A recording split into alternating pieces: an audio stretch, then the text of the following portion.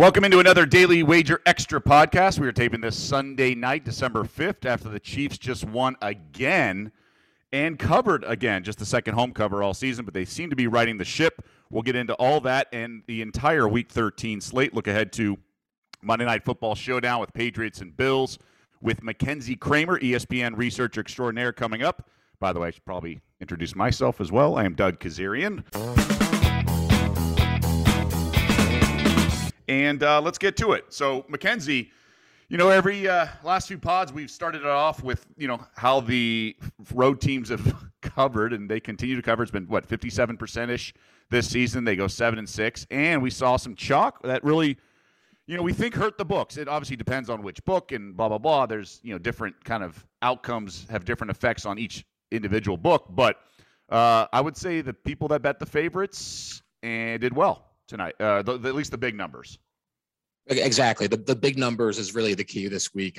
Favorites went 8-5 against the spread overall, but if you break it down by how many they were favored by, 5 teams were favored by more than a touchdown. All 5 won, covered the spread with the Rams, the Bucks, the Colts, Cardinals, and the Chiefs. And teams favored by at least 5 points went 8-1 against the spread. The only loss being the Vikings, who give the Lions their first win of the season.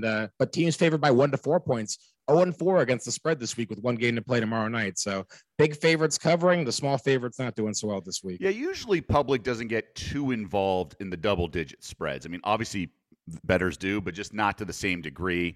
Although Sunday night game, the Island game, the bailout game, I think Kansas City probably got some backing, especially because they've played well and looked the part, so to speak, the last few weeks. What is it? 5 straight wins and 3 straight covers? Well, I'm looking at the Caesar splits, though. Like, the Broncos got more money and they got more tickets in that game. I mean, maybe I don't know if that's just specific to Caesars or not, but like maybe some of the bettors are starting to back Teddy Bridgewater. I mean, you look at the stats entering today. He was 19-3 ATS as a road underdog and 15-1 against the spread. 15-1 as a road dog of at least 3 points entering tonight, but couldn't get the job done tonight. But the Chiefs defense continues to really impress there. That's been the biggest surprise of the Chiefs recently for me. Yeah, no, I would agree. I would agree with that. The defense, I'm still not sold on them, just given their, the opponents they were playing. I mean, I think that's, for me, is where I'm reserving optimism or cautioning at least some optimism. They looked great, but this Denver offense, the Bridgewater, and those long drives, and then they're just kind of inept at times. Had some drops. I'm curious to see what happens. Now, they're definitely like a playoff team and a contender for sure. But I just wonder what happens when they're going to face some of the best teams. But the AFC is wide open. We don't know what the best teams are. And to your point there, we have 12 AFC teams are 500 or better right now. And every AFC team has at least 4 losses this year. So, I mean, we haven't had a time where every team in a single conference has had at least 4 losses this early in the season since 2002 in the AFC, just to put that parity in perspective. I mean, we'll find out some more tomorrow night when the Bills and Patriots play, 2 of the top teams in the league. But as of right now, the Patriots are the number 1 seed in the AFC, which is a sentence that I was not expecting to say a couple weeks ago. So it's 5 straight wins and 3 straight covers, just to clarify with the Chiefs. But to your point, we have the Bills-Patriots tomorrow night. Obviously, a lot can change after that game. But Baltimore loses. It was an exciting game that came down to the final few seconds, and even the onside kick, which was awesome by Tucker. But the Ravens go for 2. We saw it last week with, I believe, Shanahan, and then so you have the intentional offsides, but they don't decline it on offense, which you could have. So in the second one, because that basically preserved a timeout. Otherwise, they would have had an extra play. They would have it would have been like 4 plays to get 11 yards versus the Steelers. So they were playing a little cat and mouse, but they could have declined it. And I think eventually, the announcers aren't even sensing it. Even Romo didn't get it. But eventually, it'll start being a thing where like people know what's going on, but just not there yet. But it was a great finish, great play design for Big Ben. I'm glad they played for the touchdown at least. And that game, they talked about Big Ben's last stand, all that, but it lived up to the billing. And it was the most points Ben Roethlisberger has ever gotten at home in his career. I mean, he's been playing since 2004. He had never been more than a 3.5-point home dog. They closed as a 4-point dog in this one. The Steelers have always been pretty good as an underdog, especially recently. 17-5-1 against the spread as a dog the last 4 years. they've been a really difficult team to figure out this year. So have the Ravens, though. The Ravens as a favorite have struggled all year as well. And I wasn't sure about the decision to go for 2 toward the end. I mean, to me, I look at it as the Ravens have the better team, so you probably want to play it out more in overtime. But the way that game was going, the Steelers had all the momentum in that game, and Harbaugh even said after the game that they were running out of cornerbacks, and that was one of the reasons that they went for it. So it's kind of interesting to see that thought process, that he actually, thought about all these things and put all this data into his decision making by saying, listen, Marlon Humphrey's out. I don't know if we can cover these guys anymore. Let's just go for the win right now. But our win probability models had it about even. I think we gave a slight edge for going for it, but nothing really significant. But but that was a really fun game, and that whole division's wide open right now. Even the Steelers are in it right now, 6-5-1, with the Ravens 8-4 in first place, and all 4 of those teams in that division 500 or better, and all 4 of those teams have pretty difficult schedules down the stretch. Bengals had a crazy game, dug themselves a huge hole, came back, almost had a chance to even, thinking they were going to come back and win, but that ultimately did not, get there, so to speak. But I mean, certainly a remarkable run. Bengals have now failed to cover 5 straight home games this year, but that game was pretty crazy. Like you said, starts 24-0 Chargers. Then all of a sudden the Bengals have a chance to tie the game at 24. They don't get the 2-point conversion, and then Bengals don't score the rest of the game. It ends 41-22. This Chargers team is a Jekyll and Hyde team, and they showed both those sides in this game. Yeah, no, it was a crazy game. Then, the Jamar Chase sort of fumbled, then it turned into an interception. I mean, like juggling, and then flipped it up behind him, and the defender got the interception. And then just the scoop and score that iced the game for the Chargers, where was it Mixon who somebody just dropped it while trying to rush the ball. So wild game, fun game, and as we look at that division. But elsewhere, you mentioned some of the big favorites. So the Bucks easily cover. Got a little hairy, I guess. The back door was open, but for the most part, Falcons are pretty limited. And Brady and Gronk connect twice for touchdowns, so they got there. All Indianapolis. Indianapolis could have taken a knee inside the 10. In the final 2 minutes, did not, got another touchdown. That was interesting. Felt like a college game. And then the Rams pulled away. It was a little tight at halftime given the point spread, but they eventually pulled away. So nothing too exciting about those 3 games. They were double-digit point spreads. What can you tell us on that front? A couple quick things. The Rams had not covered in 5 straight games entering this one, and they had been 0-4 against the spread as a double-digit favorite in the last 2 years. So nice to see the Rams get an easy win. That line moved to 14 on game day after being 13 allowed of the week. Tampa Bay, like you said, getting their second road cover in a row after starting the year 0-5 against the spread. And with the Colts and the Texans, we now have the first team officially eliminated from postseason contention. Texans no longer eligible to make the playoffs this year. They were minus 1,100 to miss the playoffs entering the year. So you can cash those tickets right now. But Jonathan Taylor, rushing touchdown in 10 straight games. I still don't think he's really got a chance to win the MVP, even though it seems like nobody wants to really step up and win that award. We mentioned the Bucs just now. Tom Brady was the favorite entering this week, has another big statistical game, even though he throws a 3-yard pick six to a defensive lineman in Marlon Davidson. But still, he puts up gaudy numbers. He's still the leader in passing yards, still the leader in passing touchdowns. I think he got the narrative on his side. They're 9-3, so they're one of the best teams in the league. So I think that he's a worthy MVP favorite as of now. Yeah, we'll see what Josh Allen does Monday night. Can certainly close the gap. I believe he's the second. Did Mahomes do anything tonight in your eyes to close the gap? I would say no. I mean, look at his stat line. His stat line was 15 for 29, 184 yards and interception. He didn't even throw a touchdown pass tonight. He did run for a score, but that's not gonna help his numbers. And the Chiefs are already kind of, I mean, they are 8-4 now. I guess that kind of they could get the 1 seed. And Collinsworth was talking about it. Collinsworth and Al Michaels were saying that they could sneak into that 1 seed. Crazy as it sounds, or at least as it sounded about a month ago. But Mahomes still has a pulse. To your point, no one's really. A year ago in December, it was between Mahomes and Rodgers. Now it's between like 5 guys. It's crazy. And we don't really know. I mean, yes, Brady's the favorite, but it's almost feels like by default. And even Matthew Stafford's getting back in the mix with a big statistical game today. He's second behind Brady in passing touchdowns. I believe he's third in yards with Derek Carr in second. But Stafford's another guy on a winning team, putting up big numbers. His problem is that they're 2 games back of Arizona in that division. So he's not going to get the 1 seed, which is what you always look for, I know, in terms of winning the MVP. So it's looking pretty bad for 1 or 2, but either way, they're pretty much locked out of getting a top 4 seed unless they win that division. Well, and he laid some eggs in those big games, right? Like he had a great game against Brady in September, But then he laid an egg on that Sunday night game against the Titans. So, understandably, he was getting hurt in that regard. Okay, let's go to the Rams Cardinals play next week too, by the way. So that'll be a big showdown. Let's mention Arizona. That was the next game I was going to go to because Kyler Murray's back, DeAndre Hopkins back. Murray looked great. I mean, he has missed 3 games, so that's going to hurt his MVP campaign, and they were 2-1 without him as well. But they get it done on the road, cover again. That was a pretty bad weather game in that one. That total had some live movement down. It went down 3.5 points down to 42.5. Still went over with 55 points, even though the Cardinals didn't even have 300 yards in that game. But they didn't need it because they kept starting every drive in Bears territory, thanks to Andy Dalton interceptions. And Dalton threw interceptions on each of their first 2 drives, had 4 in the game.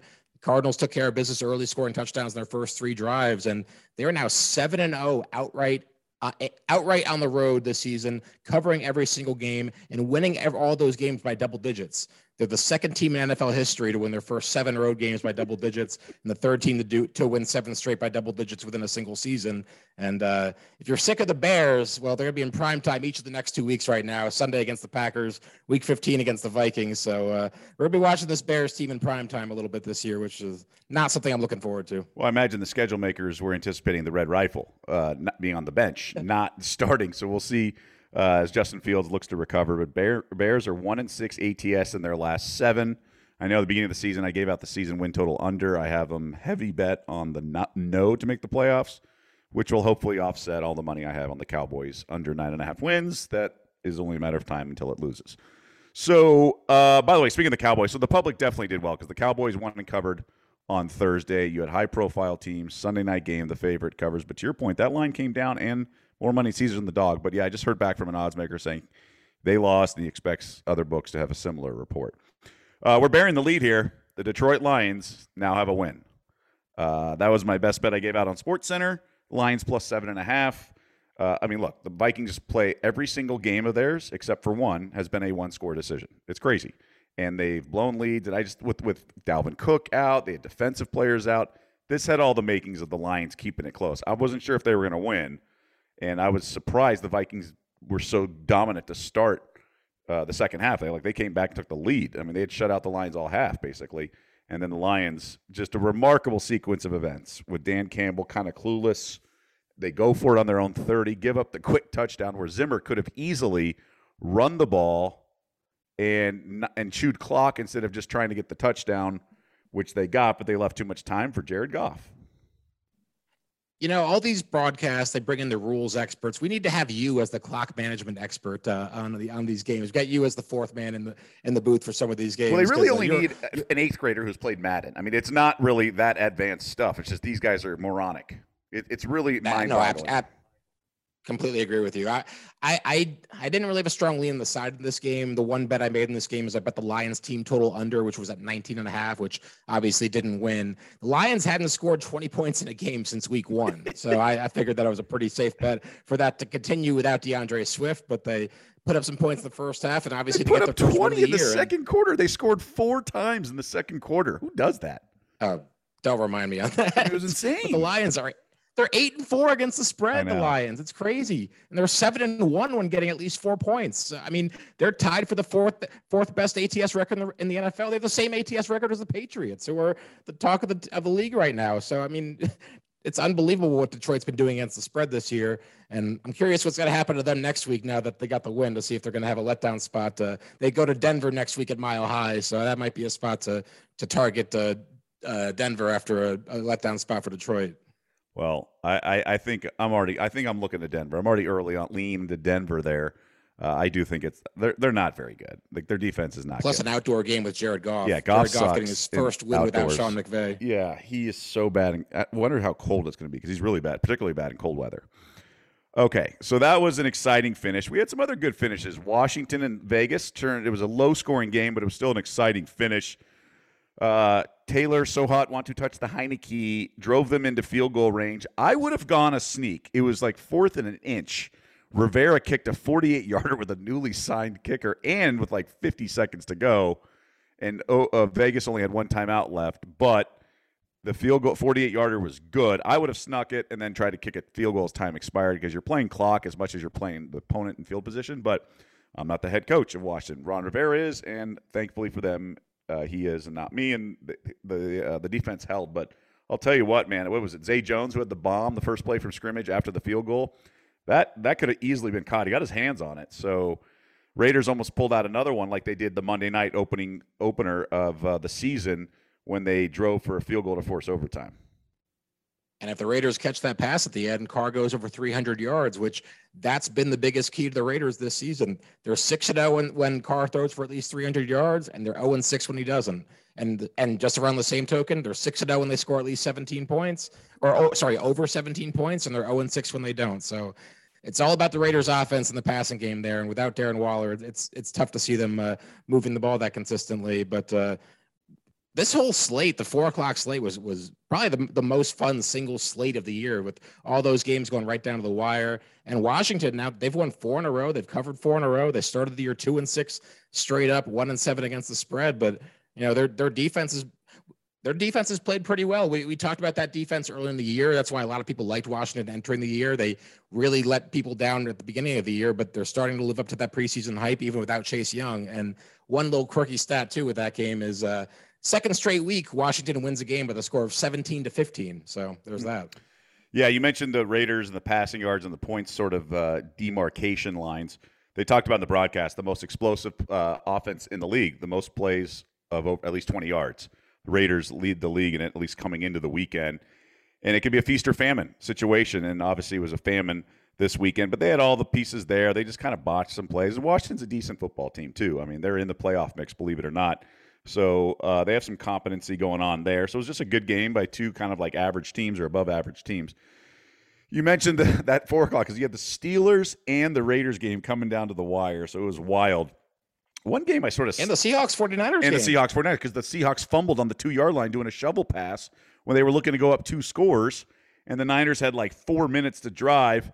And then it was a turnover on downs in the red zone. That was an excellent finish. But a game I was sleeping on early, I really should have we should have hammered the Dolphins. They've turned things around. They're 6-7 now after that horrendous start, and they're much better than the Giants. Giants are just not a good football team. And I really like that line was lowered early in the week. It was like 4, wasn't it, early in the week? Well, when we thought Daniel Jones was playing, it was like 3.5 or 4, and then it closes at 7 once we know Mike Glennon's playing. Yeah, it was Glennon. I actually had the opposite thought in this game. I kind of like the Giants this game. I didn't think the Dolphins were good enough to be laying a full touchdown in this game. I was a little surprised that they were laying 7. Obviously, they get the cover, and now they've covered 5 in a row. 4 or 5 in a row. I forget if they covered against Houston. Yeah, they covered against Houston. So they've covered 5 in a row, winning all those games. I brought it up before that they've kind of their win streaks kind of coincided with the NFL trade deadline ending, and the Deshaun Watson rumors being put to bed for a little bit. But I'm still not sold in this Miami team. The win streaks come against Houston, Baltimore, the Jets, the Panthers, and now the Giants. I mean, Baltimore is obviously a very good team, though that was a weird game on that Thursday night. They didn't seem to show up for that game. But the other games, the Texans, Jets, Panthers, now the Giants. But now the Dolphins are on bye, and they get the Jets coming out of the bye. So the Dolphins should be able to get to 7-7 in Week 15 against the Jets. And you never know. I mean, the problem is the AFC, that there's so much parity in the AFC that you really need to have a winning record right now. Like Miami's 6-7, they're still 13th in the AFC, so they still got a lot of teams to pass to get in the playoff mix. But it's been a nice little stretch for Miami recently. The Eagles are victorious in their second straight trip to MetLife, and it was the Minshew mania. Gardner Minshew, Top Gun jacket and aviator glasses and mustache and all, entering the stadium. He actually played pretty well, all things considered, but also the Jets are terrible. They really are so bad. And the funny thing with the Jets, too, is that the offense is actually okay. Yeah. In fact, if you actually watch this game, which I watched way too much of this game because obviously I'm a Jets fan, but the first 3 possessions for the Jets, they scored touchdowns. Now, they couldn't convert an extra point or a 2-point conversion after any of them. But the problem was that the Eagles' first 3 possessions, also touchdowns. It was the first game we've seen since 1978, which is far back as Elias could go for us, where both teams scored touchdowns on their first 3 drives. And even despite that, the Eagles still led by 3. The Jets' defense is absolutely miserable. If they face any team that has a semblance of an offensive line, They just have no hope to stop anybody defensively. And as a result, the Jets have been a pretty good over team of late. Like early in the year, you're thinking the Jets have no offense. The defense is competent. You take some unders with the Jets, but recently they've been one of the better over teams in the NFL. That's mostly because the defense is terrible, but the offense has shown a little bit of signs of life. Not much, but enough to put the games over the total. But the Eagles now 12-0 all time against the Jets, 11-1 against the spread. So this has been a one-sided series between these two teams. Why can't the Jets kick anything? What's wrong with their kicking situation? Well, they had we don't need to talk about this too long, but they had a rookie who was terrible to start the year. They cut him after last game because he was terrible. They signed this new kid today, a rookie from Pitt. He misses the first extra point, misses the second extra point, and then the third time they're like, you know what, we're not going to have you kick anymore. Right, no, so that I knew. Because live betting it, I was worried about some of these quarter lines are 7.5. I'm like, well, if they go for 2, it could be just a one score. In the NFL, they don't often go for 2. So I was watching a lot of like the first quarter and stuff like that. So I noticed it, and they said, we're just done kicking. Saleh's just going for it on fourth down and everything. Crazy game. I was actually watching too much of that game, and so both of us are in the same boat in that regard. I thought that game was going to go over by halftime. We almost had 2 games go over by halftime today between the Jets and the Eagles and the Seahawks and the 49ers. Seahawks-Niners would have gone over if Robbie Gould had made that extra point. Seattle had been like the best under team of the year all season. They're 9-1-1 to the under, and they almost went over in the first half today against the Niners. Yeah, Brock Hewitt tweeted it. This is definitely Russell Wilson's best game since returning from injury. I mean, he was really limited the last couple games, missing guys. He was excellent in a lot of stretches in this game. So it was good to see Russell Wilson back. And, Niners were favorites. They were dominating the first half, and then the way the half ended, Seahawks were right there. And then you get the safety in the third quarter, and then it was Seattle from there. But Garoppolo was terrible at stretches. He had some bad interceptions, unnecessary interceptions, and that gave the Seahawks great field position. And then obviously they converted. I'm sorry, I was just going to say it was just a strange game because Seattle, they get the 73-yard touchdown on the fake punt early in the game. They have D. Eskridge catch his first career touchdown. They have 2 turnovers inside the 5-yard line, which you're not supposed to win when you turn the ball over inside the 5, but Seattle is still able to get the win despite all that. Monday night, my best bet of the weekend going in is the Bills. I love this Patriots team. I've been betting them a few times during the 6-game run of 6 straight wins and covers, but the Patriots, MO is that you know what you're getting with them. They're robotic. They don't have flat spots. They don't have letdown spots. Like that Thursday night game, right? Which team do you think was going to lay an egg, right? It was the Patriots were ready to rock, didn't mess around, took care of business. They've beaten up on other bad teams or mediocre teams. Now, they did beat the Chargers during this run, but for the most part, it's been capitalizing on just, being ready to roll with every week and then taking care of business. And I think the Bills are just better. I think Mac Jones his road numbers are much inferior to his home numbers. 15 points lower on the QBR, 5 road games, 3 touchdowns, 3 interceptions. That's it. And I just think the Ralph will be rocking so much that it's going to be too much to ask for the Patriots to take care of this Bills team with a number under 3 here, 2.5. And if you look at this line basically doesn't even include home field advantage. The Bills are 2.5-point favorites right now at Caesars. And if you give them 2 points, 2.5 points for home field, I think, like you just said, that this is going to be a rocking building in Buffalo. So I think that the 2.5 points is justified on that. So that basically implies that these two teams are even, which I don't buy. I think the Bills are better defensively. I think they're better offensively. I do understand that a lot of people think, hey, New England's a better running team. In a game with bad weather, you want the team that's better running the football. But I look at it like, Mac Jones, has he ever played in weather like this? Not really. Josh Allen, he played in this in college. He's played in this in Buffalo. He's got a stronger arm. And he's also just a massive quarterback who can run the ball. So even if they don't run the ball traditionally with their running backs, I think Josh Allen can control the game with his legs and with his arm. And I'm not sure if New England's going to be able to put up that many points against Buffalo. So I'm totally with you on this one. I love Buffalo, especially now that it's under 3. This is a bet I already made. And now that I'm seeing under 3, I might be doubling down on it. Ooh, look at you doubling down. Yeah, I just like it. I don't love it, even though I said it was my best bet. It was Lions was my Sunday best bet in this one.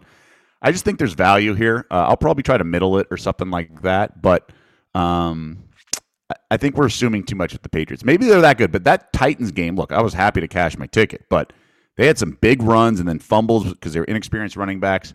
Patriots defense is good. It's not amazing. and we'll see. I think I have a lot of faith in Josh Allen. I guess that's the thing. But they did lose White in the secondary. That's a big blow for that Buffalo defense. And against New England, I don't know if it really matters as much because New England doesn't have that number one receiver like that. They don't have that guy that Tre'Davious White's there to take away. Now, obviously, White, him being out of the game hurts them, but I think New England is one of the matchups where it doesn't affect them quite as much as it otherwise would. Our FPI, by the way, favors Buffalo by 2.8 in this game. So right there, like that's the line right there. So, I mean, again, this is the Bills are the better team and they're laying less than a field goal. So I think it's a pretty simple handicap right there. We'll see about the weather. It should be fun. The sharp money blasted the under. That's interesting because of the forecast. But, it's hard to – sometimes weathermen are wrong 5 days in advance, right? We're not sure. But it looks like that's trending in that direction that we will see snow. You mentioned college real quick. We have our college football playoff set. I'm surprised that the Alabama line's not higher. Yeah, I mean, we've never seen a double-digit underdog win a college football playoff game. And Cincinnati getting 13.5 in that game. Yeah, I think that is a little bit low. To your point, I don't think anybody's really going to be betting on Cincinnati in this game. I think it's going to close at least 14 at this one. It's actually the largest spread for a team 10-0 or better since 1993. So we don't normally see these undefeated teams get that many points, but I don't know who's going to bet on Cincinnati in this one. Clearly, Alabama after last week, they're going to get a ton of public money on that one. For last week was the first time they're an underdog since 2015, winning outright, looking so good against Georgia that, to your point, I think 13.5 is a little bit low on this one. I mean, that's about what Kyler Murray and Oklahoma were catching against Alabama. Now, it was a better Alabama team, but that was the number one overall pick in the draft at quarterback. This Cincy team, I mean, they're nice, and I'm glad they're in the playoff, but I think they're going to lose by 3 touchdowns. The funny thing is you brought up that line to me and I hadn't really thought about that much in terms of a lean, but as soon as you put me on the spot to think about it, I'm like, you're absolutely right. Alabama looks like a great bet, and it looks like a bet that you'd want to get in early because I don't think anybody's going to want to bet on Cincinnati in that game. And we talked about the Patriots being a machine. Well, who's the college version of a machine? It's this Alabama squad, and Bryce Young with a month of coaching. These guys get better throughout the season in college. In NFL they can as well, but you have a freshman quarterback, and he's obviously much better now, and he was great against Georgia. You have Bill O'Brien with a month to plan, and they don't have to do much for Georgia because they just prepared for Georgia. So obviously they're going to do a little Michigan scouting, but I think they're going to take Cincinnati seriously, and they're going to bring it. And now look, since he's good, they can move. I was on Houston plus the points, so kind of shows what I think of Cincinnati. But this team should have lost to Indiana. So I think I'm stunned the number's 30. I thought I would have had it 17, just because because the public's going to bet Alabama. Since he's had a few games against lesser teams that were closer than you would think. They beat Navy by 7. They beat Tulsa by 8. They've had a couple other games that were close for a while until they pulled away late. But I agree. Bama looks like a pretty good bet at that number. Cincinnati, by the way, was 80-1 in the preseason to win it all, which actually wasn't even the biggest long shot of any team in the playoff. Michigan was 100-1 before the season started. Before this, we hadn't had a team with longer preseason title odds than 30-1. And by the way, we've had 5 teams that entered the playoff, 28-1 or 30-1, and all of them lost their first game. So Michigan and Cincinnati will hope to buck that trend. That's great. That's great info. Just so fun. Look, Wolverines are great. Best team in the entire country ATS. So fantastic season for them. And by the way, you're burying the gambling college football lead, which is the Army-Navy game. Ah, yes. Yes. 15 straight meetings have gone under in that. So that has been, Service Academy unders have been one of the best trends in college football for a long time, but particularly in this Army-Navy game, again, 15 straight have gone under. The total right now is 35.5, which is tied for the lowest in any game all season. We had Iowa, Wisconsin at 35.5 earlier in the year, and that number is also lower than any of the previous 15-minute meetings, which all went under, but I don't know. I don't know how you take the over in that game. I feel like that's going to be an under or pass in that game. Yeah. So a lot of trends are not predictive, right? They're just kind of like fun facts, if you will, for lack of a better phrase. But this is predictive, and I've talked about it on SportsCenter as long as 3 years ago because we were doing gambling coverage for a while. The thought process is, on a week-to-week basis, it's hard for college teams to prepare for this unique offense that Army and Navy have, right? Like you're playing Notre Dame, and then you're playing Cincinnati, and then you're playing this option offense, right? It's really hard. But when they see it every day in practice, they know how to like do your assignment, stay home, all those things you need to do on a team defense. And that's why these games go under, because the power ratings determine the over-under, but the matchup, it's a matchup-friendly under, and that is why that is my theory on this, that the defenses are accustomed, and then you have both offenses bleeding the clock, but that's also why you have a 35.5 over-under. But it's been fun to bet every year, and I have bet. Last year I think I had the under in the first half and it went over, and then the game went under, or something like that, or maybe 2 years ago or something like that. But it's definitely a thing. Yeah, the game was 15-0 last year, so you're probably thinking of 2 years ago. That game was 31-7. But you're right. I mean, every year, though, last year 15-0, then it was 31-7, 17-10. Like, it's very rare that the winning team gets over 30 points, even though, like I just said, it happened 2 years ago. But pretty much every time, it's just, the winning scores in the teens or the early or the low 20s, and if that happens again, most likely it'll stay under. That noise is my dog sleeping on the couch next to my desk here. So. Arthur, the dog makes noise sleeping? He snores. He's a French bulldog. They don't have the best breathing, so he snores. He snores. He breathes heavily when he does anything, though, but he is sleeping, or maybe, I don't know. Sometimes he's just breathing heavy. I can't tell if he's snoring or not. So that's that noise in the background. It's like it sounds like a zipper going up and down. All right, I think that's it. We covered college. Got the game next weekend. Obviously, the Heisman Trophy. Looks like Bryce Young's going to run away with it. At one point on Saturday, I think there was minus 4,000 odds on a live somewhere had it posted.